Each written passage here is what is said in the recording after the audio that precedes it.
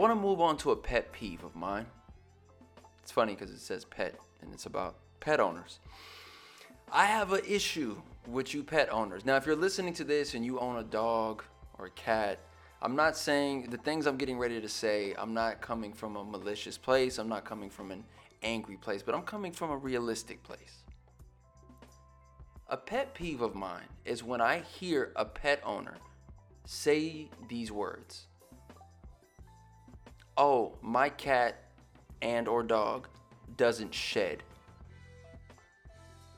Are you joking? Are you joking? Oh, no, my pet's hypoallergenic. It has human hair. My pet doesn't shed. Okay, all right, hold on. Let me crack my fingers, crack my neck. Let's get into this. Okay, first of all, the people who say that, the pet owners who say that, they must not be looking at their clothes because there's so much of their pet's hair on them as they're walking out into the world that at this point they're blind to it. Okay, another reason why it bothers me so much is because I'm allergic. I'm allergic to dogs and cats, and people talking about, oh, hyperallergenic pets and blah, blah, blah. Bro, I'm still allergic to it, okay? My asthma flares up, my nose starts running, my eyes get puffy. It's not a cute sight. It's not fun, especially for me, considering I can't breathe when I'm around it. So to hear people talk about, oh, my pet is hyperallergenic or my pet doesn't shed, don't you realize humans shed? Don't you realize there's dead human skin cells floating in the air and these dust particles in our hair and things like that? That comes off of us. But to sit here and say those words that my pet doesn't shed, you are fucking delusional. Stop this. To the pet owners out there who are listening, this isn't a shot at you. This isn't me coming at you sideways, but I'm telling you, stop saying those words. Stop saying that your pet doesn't shed. Motherfucker, humans shed. So obviously a fucking dog or a cat is gonna shed. Please do not say these words because they're false. I can't tell you. Now, you know, this is gonna come off like pervert status, but I'm just gonna say it and be realistic and be real about it because this is the Aware Wolves podcast and I can say what I want and I don't have to worry about being fucking filtered. By the way, thank you guys for supporting the Aware Wolves podcast. So dope that this is happening. We're on episode 3. We're keeping it cool, calm, collected, and you know what? We're keeping it real.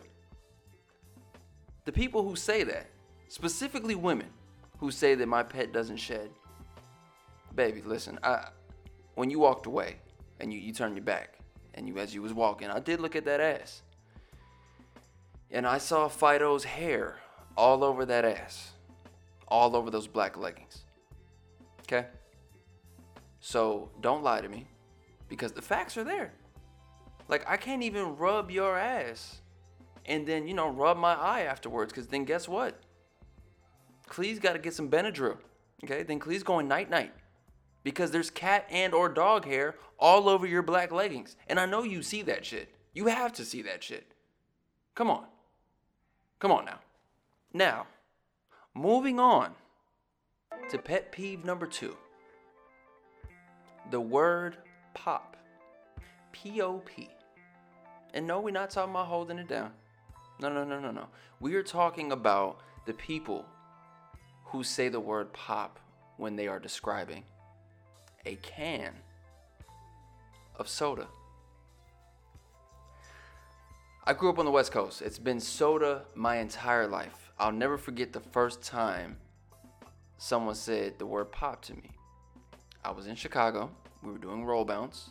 And we were out at it might have been Harold's or some other place. It was me, Bao, and someone else. We were sitting down to eat. And the waitress comes over and she says, what kind of pop can I get y'all? And I looked at her and I was like, what? She said, what kind of pop y'all want? I'm like, what, Pop Rocks? Like, what the y'all serve candy in this motherfucker too? She's like, nah, like soda. Like, okay, what, do you want a Coca-Cola? Do you want a Sprite? I'm like, what the fuck? You mean to tell me that on the way, like, it's been, I know it was soda pop. It had to have been that a long time ago. Like, it had to have been soda pop. And then somewhere in history down the line, people decided to say, we're either going to start calling it soda or we're going to start calling it pop. And that's fine, I guess, but I don't like it. To this day, as a grown man, if someone calls it the word pop in front of me, I get irritated instantly. Like not even like 1 to 3. No. Instantly 1 to 10. I'm pissed. It's not called pop. It just sounds weird. It sounds so opposite to me.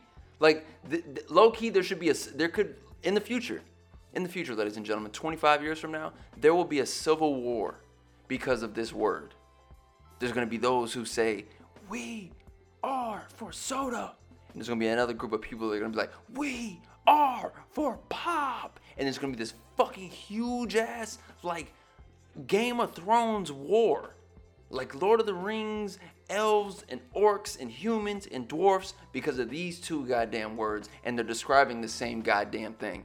One people see it as soda, another people see it as pop. But god damn it, I can't. I don't like the word. Leave a comment below. Tell me, which one do you guys call it? Do you guys call it soda, or do you guys call it pop? I don't know, man. I don't know. I'm just being honest, bro. Those are two of the pet peeves that have, as of lately, been starting to get under my skin, and I'm just like, trying to hold it down over here, trying to be peaceful and not start a world war over a fucking word.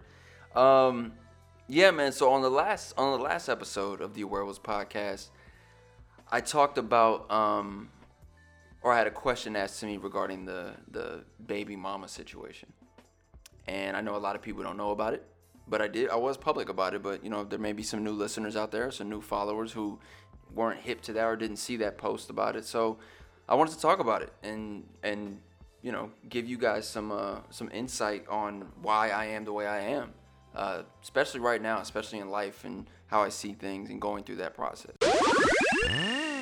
Yo, what's going on? It's Cleo Thomas, aka Mr. Slick Living. If you enjoyed this clip of the Werewolves podcast, make sure you sign on to patreon.com/Cleo Thomas and pledge today so you can have access to the full episode.